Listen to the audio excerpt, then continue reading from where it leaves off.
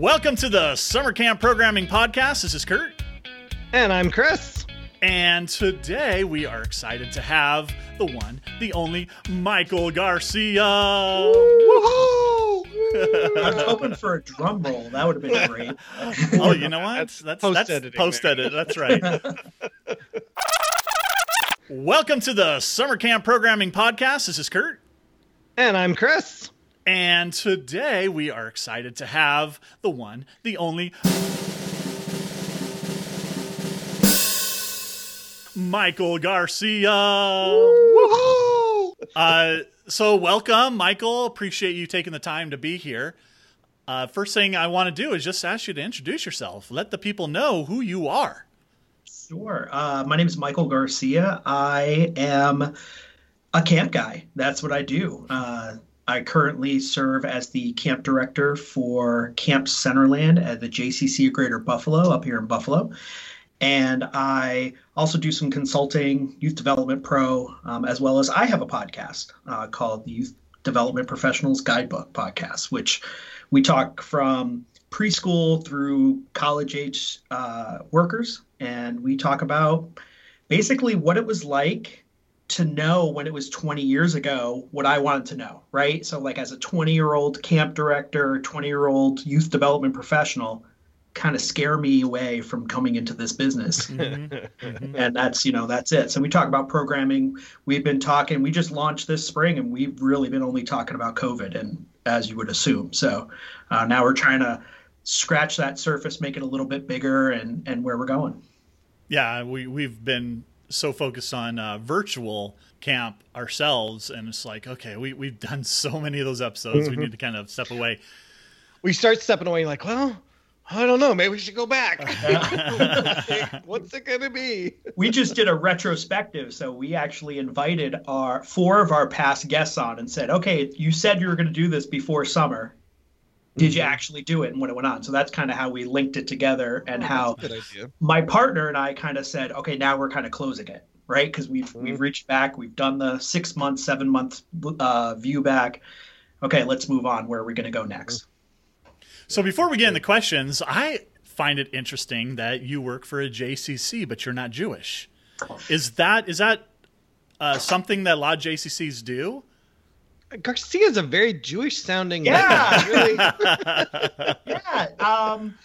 Yeah. So no and yes, I guess is where it comes down to.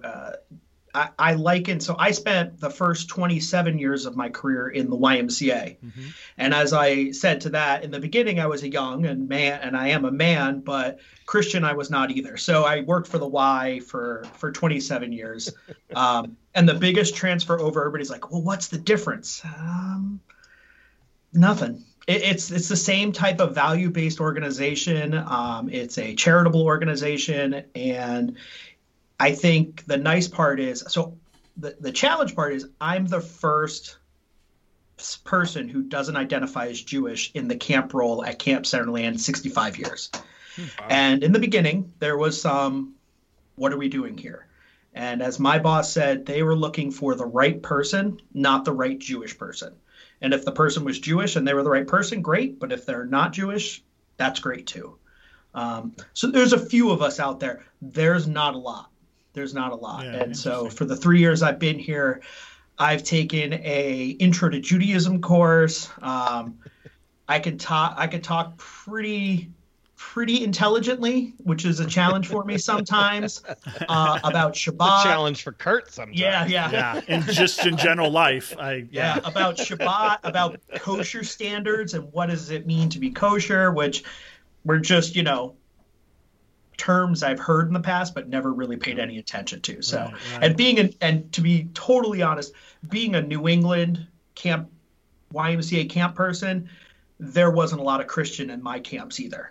Right. So the areas and the camps that I worked with were very the Y, not the Young Men's Christian Association. Although based in those values, again, it's funny. The Jewish communities have been very aggressive in a positive way to say these are not Jewish values, these are values.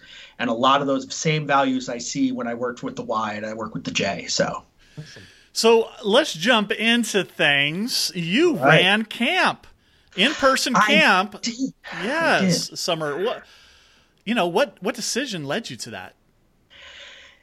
Yeah, so it was a lot. It was a lot. I will be honest, this was the single hardest decision I've ever made in my camp career.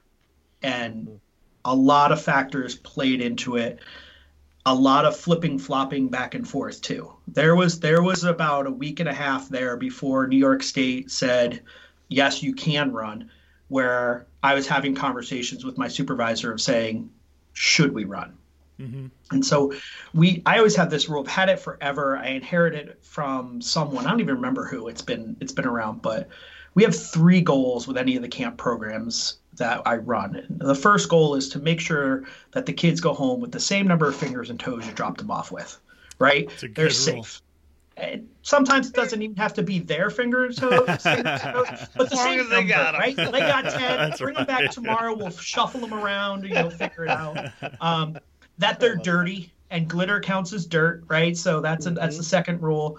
And that the day after the night that they go home, at least once a summer, they're kind of sitting at the dinner table like a zombie because they've had such an exhausting day. Mm-hmm. Well, looking at those 3 rules as our base and looking at the mission and the vision of the JCC to be able to serve our community, a lot of things came into factor. First of all, at the time, in our area, the infection rate for COVID was 1% or below, right? So that was nice. The ACA, and I'm an ACA nerd, all transparency. I'm the upstate New York standards leader for ACA, but the ACA and the YMCA came up with those amazing set of guidelines that the CDC adopted. Our Erie County really said, we kind of contacted them and said, hey, we want to do this before it was announced we could open. We're very communicative to them. And we have 20 acres of outdoor space. Now, we run about 180 kids a week pre-COVID, and we only ran 80. And we were projecting to really only run about 100 because we knew we'd have the challenges for us is the rain day space, right? So when thunder and lightning comes, being an outdoor camp, I have tents, but in the past, you stick 100 kids under this tent and 75 kids over here and another group over here, where we had to be that 6-foot social distance. And I always say I go to the smartest person in the room. And so I went to my wife and I said, would you send my son, Max, would you send Max to camp? And she goes, all the work you're doing on the back end, I would. And so, as we like to say, threw stuff at the wall and saw what stuck and reached out to the health department and they're like, let's go. They literally came the second day of camp for the inspection. And when they never come that early any other year. I know. And I'm like, oh, this sets up 4 visits. I know that they're going to be. And on the way out, the inspector goes, we came to you to get you off our plate because you're not what we're worried about. You were so ahead of the curve. We want to go check out those places that we got a little more concerns about. So, and I'm going to put it out front, a 0 COVID summer. So we're very excited about that. Awesome. Well, and I'm in Illinois, so Chicago determines a lot of what happens in New York, I'm sure, with New York City. So what was your state requirements that you kind of had to deal with? Yeah. So June 2nd is every day watching Governor Cuomo on his 11 to noon, 1 o'clock every day, sitting there waiting for him to announce camp, and then not announcing it on the first date, then not announcing on the second pushback date, and then not announcing on the third date, and then watching the next day, a Tuesday, and he announced that day camps could run, not resident camps. And it's funny. Their requirements were tell us what you were going to do to mitigate risk. So it was a little backwards in my opinion, but I think at the time, no one knew what anybody, no one knew what this looked like. We knew we had to be smaller. In the past, we ran double counselors. So it would be, let's say for our Yehuda group, which is 3rd and 4th graders, we ran 20 kids with 2 counselors, and we shifted to 10 kids and 1 counselor. We didn't run the pool. We didn't swim this summer. That was a tough decision to decide not to swim, because that's a huge. We do swim lessons every day and a free swim on Friday. Wow. And we didn't get wet other than a slip and slide, where we call it slip and kick. We brought out a slip and slide. Yeah, so it was an activity they've done. Slip and kick doesn't sound quite as fun. You go to the end and you get kicked. Is that what? Listen, at the end, Chris, traditions are traditions, and what things are called, right? And so that's right. they would do slip and kick twice a summer as like a special surprise. We're doing slip and kick today. And we put it on a little bit of a hill, because it's Buffalo. We're pretty flat. Yeah. And we had a little bit of a hill, and we put a 40-foot big plastic tarp down, and we ran 200 feet of hose over to where the nearest water hookup was. And they had a blast, and they loved it. But yeah, slip and kick, water games too, because sometimes our periods were half hour. So a lot of kids would slip and kick most of it, but very few kids would slip and kick the entire time. So water games, water tosses, and things like that. Well, it's funny. You talked about the flip-flopping, and that's how we were too. You listen to your governor, and it's like, okay, yes, okay, no, oh, no, not today. Oh, yes, today. Oh, no, not today. We kind of picked a date, like we're going to make an official announcement this day, and I'm glad we did, because before then, I would have been making a different one every day, it seems like. I have four different schedules for 4 different options. Yeah. The people who know, I got obsessed, and it wasn't good. I'm not recommending it. I was funny. I was just talking to somebody on my way at work today, and there was a person who sent their kids to camp 35 years ago, and she still works out at the JCC. And, I was talking to her, and she said to me, she goes, "You look tired." Yeah. And all the camp people know, especially if you do just camp, late September, you're kind of back, right? October comes, and man, we're recording on the 26th. I feel like camp ended last week, and not physically, but mentally. This was the most stressful, but most rewarding summer I think I've ever had. Interesting. Yeah. What was staff hiring like? Staff hiring, we were pretty much hired pre-COVID. Wow. So we're pretty lucky. We usually tag on like 10 or so during that COVID time frame. We asked back probably about 60% of our staff, which is about an average for us. We asked about 60% of our staff back. And I actually pushed them to get committed by the end of January. So about 60% of our staff was hired at the end of January. And then I do Zoom online interviews pretty much every week in January and February. We do a pretty cool campaign that says, get your summer job while you're on winter break. So you come home from college, you get your summer job, you get it done, you don't have to worry about it, right? I don't try not to wait until the last minute. I had a higher number. I'm not going to say ghosting, because they didn't really ghost us, but we had a high number of people just say, I'm not comfortable working, or my mom's not comfortable with us working. And we told every single person who was a returning staff who backed out for those reasons that they would be offered a job in 2021. We're not punishing them. We didn't punish anybody for not coming to camp this summer. We little on a side note, we gave refunds all the way up. If you called me Friday and said, hey, I'm just not comfortable, you got a refund, full refund in full. Awesome. Or pushed it till next summer. Mm-hmm. And we had about $25,000 worth of money get pushed to next season. So that's a pretty big chunk that we thought. Yeah. So, but anyway, so the staff hiring was just, we were mostly done. We did hire some last minutes. I think every camp, no matter pre-COVID, post-COVID, you hire those June 10th people. Yeah. Those males. Yeah. Camp starts in 20 minutes. You're hired. I'll tell you, most of those last minute hires killed it. They were like some of my top staff. And I was just super impressed. So funny. Very cool. So obviously camp was completely different this year. Is there some big major things that you did a little differently, how you ran camp? Yeah, the smaller groups was probably the biggest biggest transition we made. So, in the only groups we didn't split to one counselor was our groups we call Sharon, which are the campers that are going into kindergarten this year. So these are still preschoolers, right? They haven't hit camp yet. They haven't done kindergarten yet. Wow. So we still, instead of going to 12, though, we tried to keep it to 10. So our ratio is 1-6, and we would have 12 kids in a group and 2 staff. The weeks we had 12 kids, we had 2 staff and a CIT in that group. The other thing is I'm the weird guy here, so feel free to have at it. But like, I'm not the guy to keep you with the same group all summer. Like, I like mixing kids. I like changing, a couple of weeks, yeah, but then let's switch swap it. Let's get new friends. Let's meet new kids. Yep. And this year, man, I spent hours every week making sure, okay, Chris was mostly with this group, week 1, 2, 3, 4, and 5. He wasn't here week 7.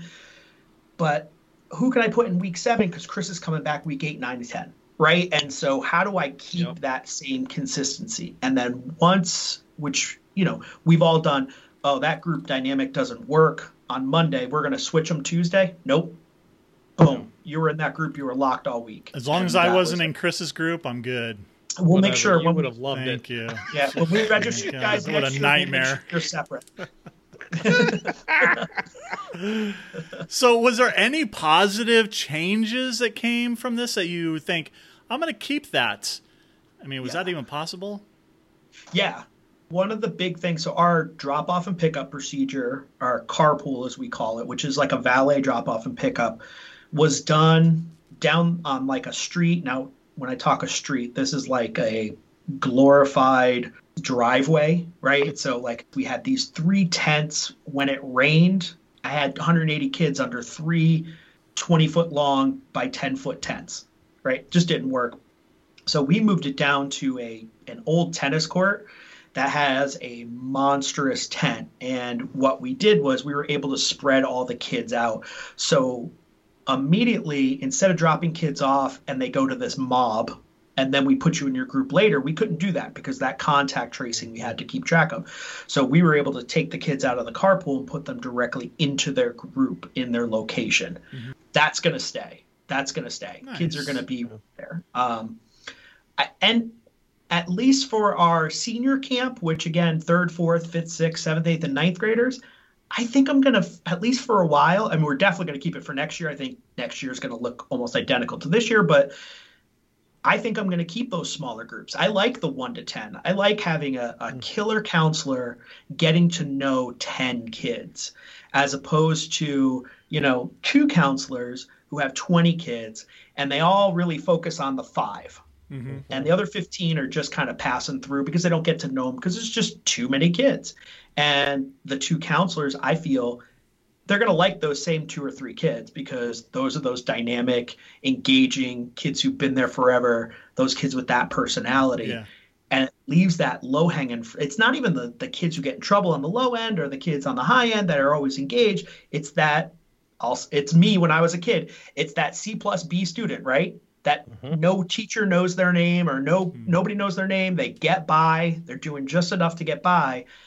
And that I think we had a lot less of this year because they really got to know those 10 kids in their group. Cool. That's cool. No one could hide. Yeah. How about games and activities? Any big tweaks to those? Yeah, so we introduced 9 Square in the Air. That was pretty cool. The kids kind of liked that. Gaga is still the main thing. Gaga was a huge kind of 5-6 group activity at a time. They would just mix and intermingle by unit, and we kind of moved it way out into the field. So we put it on your schedule. Slip and kick, like we talked about, was new to us. That was in there, and looking at that might stay as we progress through the years. We added dance this year. We were adding it pre-COVID, so the nice part is I had a counselor the last couple of years who was amazing, and she's like, I want to do dance. I teach dance at a school. Can I do it? Yep. And so that helped us out a lot. You didn't teach it? Well, it was interpretive dance. There is a photo. No, not at all. Some of those TikTok dances. Oh my gosh, we did TikTok. My nemesis, TikTok. But yes. Can you savage? I listen all day long, just not with the dance, Chris. I can savage myself. Yeah, so we added activities. I intentionally bought like I think it was like 12 rain day kits. Things that I got one or two. We bought more to spread them out and be different spaces. So what about special events? What'd you do there? We canceled them all. Yeah. It hurt. Yeah. I mean, in the past, we've had stay lates for the junior camp. They get to stay at camp till 7 o'clock and have kosher hot dogs. And we had family nights, which would invite families on camp till 7 o'clock with their kids. And basically the campers become counselors and take their parents around to activities. Oh, cool. Love that idea. We do overnights for senior camp, which is my nemesis. Field trips for our Discovery, which is 7th, 8th, and 9th graders. We have international staff come, our shlichim, which is or a shlichia, which is a one person. It's international staff from Israel. And we have a group that's called the Israeli Scouts, and they are a performance group from Israel that go around, and all of that was canceled. Oh, wow. New York guidelines and not my comfort, right? I'm going to lay that out there too. I think we canceled it. I would say we as metaphorically. I canceled them before we knew we were even going to run or not, just letting parents know this is not happening. If the health department said, no, you could do it, I wouldn't have done it.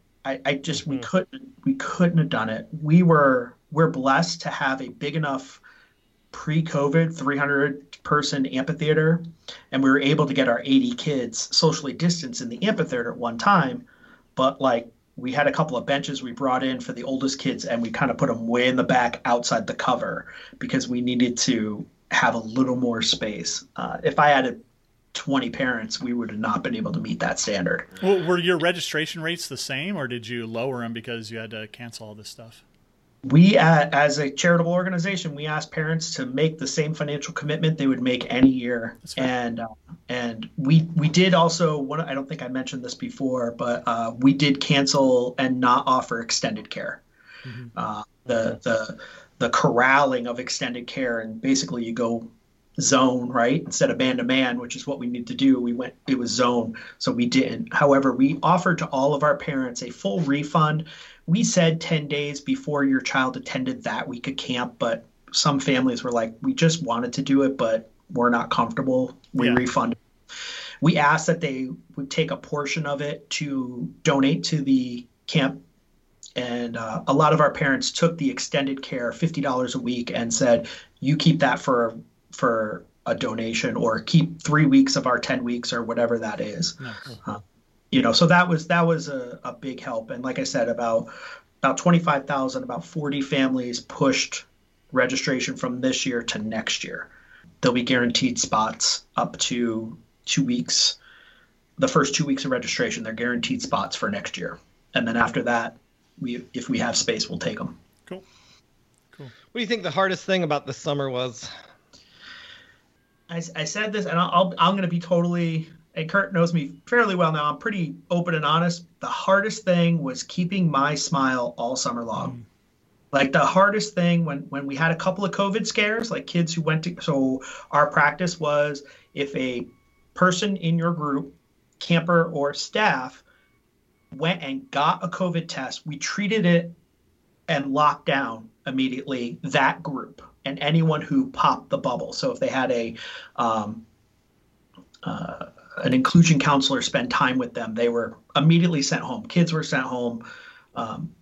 The two that we had, which both were negative, but we still, and the first one took like literally 10 to 11 days to get response on.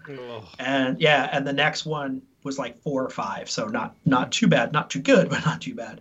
But we're camp directors. You got to be the cheerleader, right? You got to be the, woohoo, we're here, everything's great. Well, I was going to say that it didn't look like you were having a problem with what you posted on social media. I mean, it looked like you were just like having a great time and everybody was having fun and everything else. So good job on that. Thanks. Yeah, I mean, things like I slept in my 3rd bedroom at my house all summer. Yeah, I just didn't sleep in the same room with my wife and stayed away from my son and a lot, and sat on the other side of the room, and it was stressful. It was stressful. Well, we're almost out of time, but I want to know what your plans are for 2021. I'm actually building my budget right now, and we are looking to take approximately 2 to 3 more groups a week, which will bring us to about 100 kids, a little over 100 kids a week at camp. But we're not changing camp next year.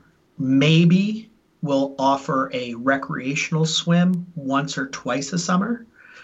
Financially, we have to figure out how we can close that $60,000 gap, and adding 15 to 20 kids a week for 6 weeks, and we'll run full 10, but brings us, probably another $35,000 to $40,000. But how do I close that last 20? Well, it sure isn't staffing, right? Like, what am I going to do? Lay off all my specialists? Then, so there's some real thought that needs to be in, because for us, if we add pool, well, I need to pay for trailers because the changing trailers. And so in the past, we'd have a campers who identify as male and campers who identify as female trailers. We have non-binary and transgender trailers, or people who are just not comfortable. We have bathrooms for those to change in. But these other 2 trailers, well, with COVID spread, I mean, we'd have 2 or 3 groups in one trailer at a time, right? And so, do I need 6 trailers? How's that going to work? What's that going to look like? So it's going to be very similar, where I expect all staff to be wearing masks like we did this year. No children were required to wear a mask unless they rode the bus. Still had buses then? Yeah, we ran 2 buses. We went from 66 people on a bus to 22 people on a bus. But that's half our camp. So we ran 2 buses, 1 bus for 1 week, 1 at camp, and then 2 buses for the rest of the 9 weeks of camp. And that was expensive. We had to pay an upcharge for cleaning and all of those things. But again, we would have 35, 40 less kids a week. So how are we going to make this more cost effective? Even if they say, hey, now you can have 44 kids on a bus, that will help us immensely. Yeah. Plus, parents have to be wanting to do it, right? You're going to have to want to send your kid to camp next summer because you're more comfortable. You've been living with it for a year, as opposed to this happened 2 months ago. Right. Cool. Well, thank you for all of your insights, Michael. Yes. Really appreciate it. Thanks for having me. If somebody wants to get a hold of you, what's the best way? So the best way is through, I'll give you my 2 websites. One is Camp Centerland, CENTERLAND.org. And then through my consulting, it's youthdevelopmentpro.com. And you can reach me there. Both have my emails posted. I'm on it pretty much 7 to 8 days a week. And what are you doing for your consulting? We're running a youth mental health virtual course, so youth mental health first aid courses, which are on there. We have couple more spots in my December one, and we're going to be having ones at the end of January, early February. We'll probably be doing one at least every other month, if not every month, moving up to preparation for camps. I do a lot of mentoring.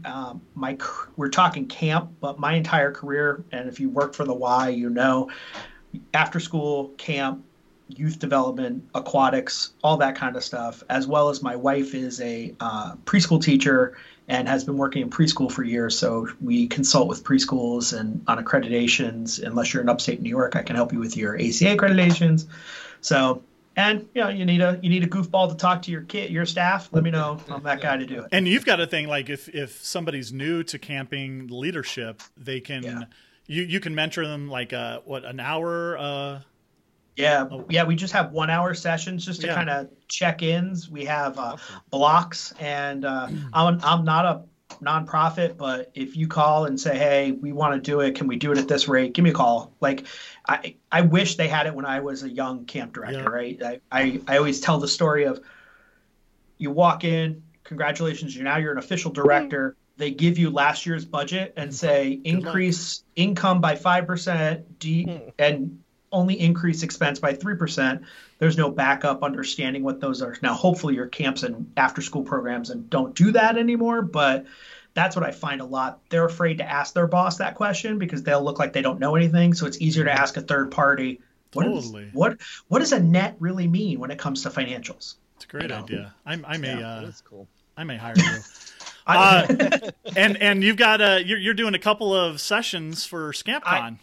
I am. I'm super excited. There's this crazy ScampCon thing going on. Right. Hey, man, ahead of the curve, Curt, you know? Right? Ahead of the curve. Hello, you're on year 3. It's not reactive. It's not like, oh, look, COVID, let me change my workup. This is like, I've been doing this for 3 years. Yeah, so I have a couple of sessions. One is coming up on the 5 things I learned this summer. It's actually my preparation for it is I have about 15 and I'm like, how do I break it down? Right. Oh, those two can go together. That's a little, we got to change the title. Yeah. Yeah. Curt, it's 15 things I learned. Hey, I'm down with that, man. I'm down. And then the other one is we actually, so I love fundraising. Yeah, man, I'm that guy. I'll ask anybody for money anytime, any place. If I believe in the mission and vision of what I'm doing, I'm knocking on your door and getting you. So we actually, next year, 2021, was supposed to be our kickoff to our first annual campaign at the JCC for Camp. Well, everything that happened, we decided to do it this year, and we raised $20,000 in 7 weeks. And so this is like a very high view of how we did that.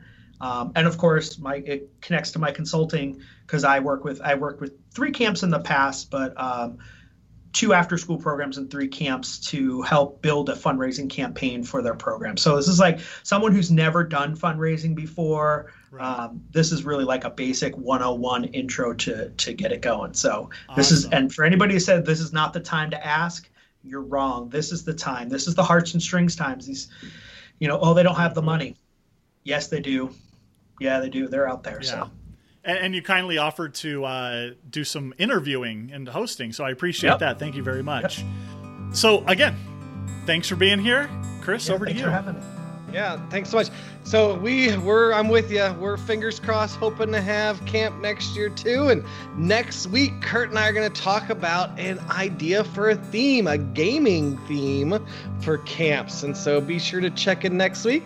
And from around the campfire, this has been Curt and Chris. Thanks for listening. See ya.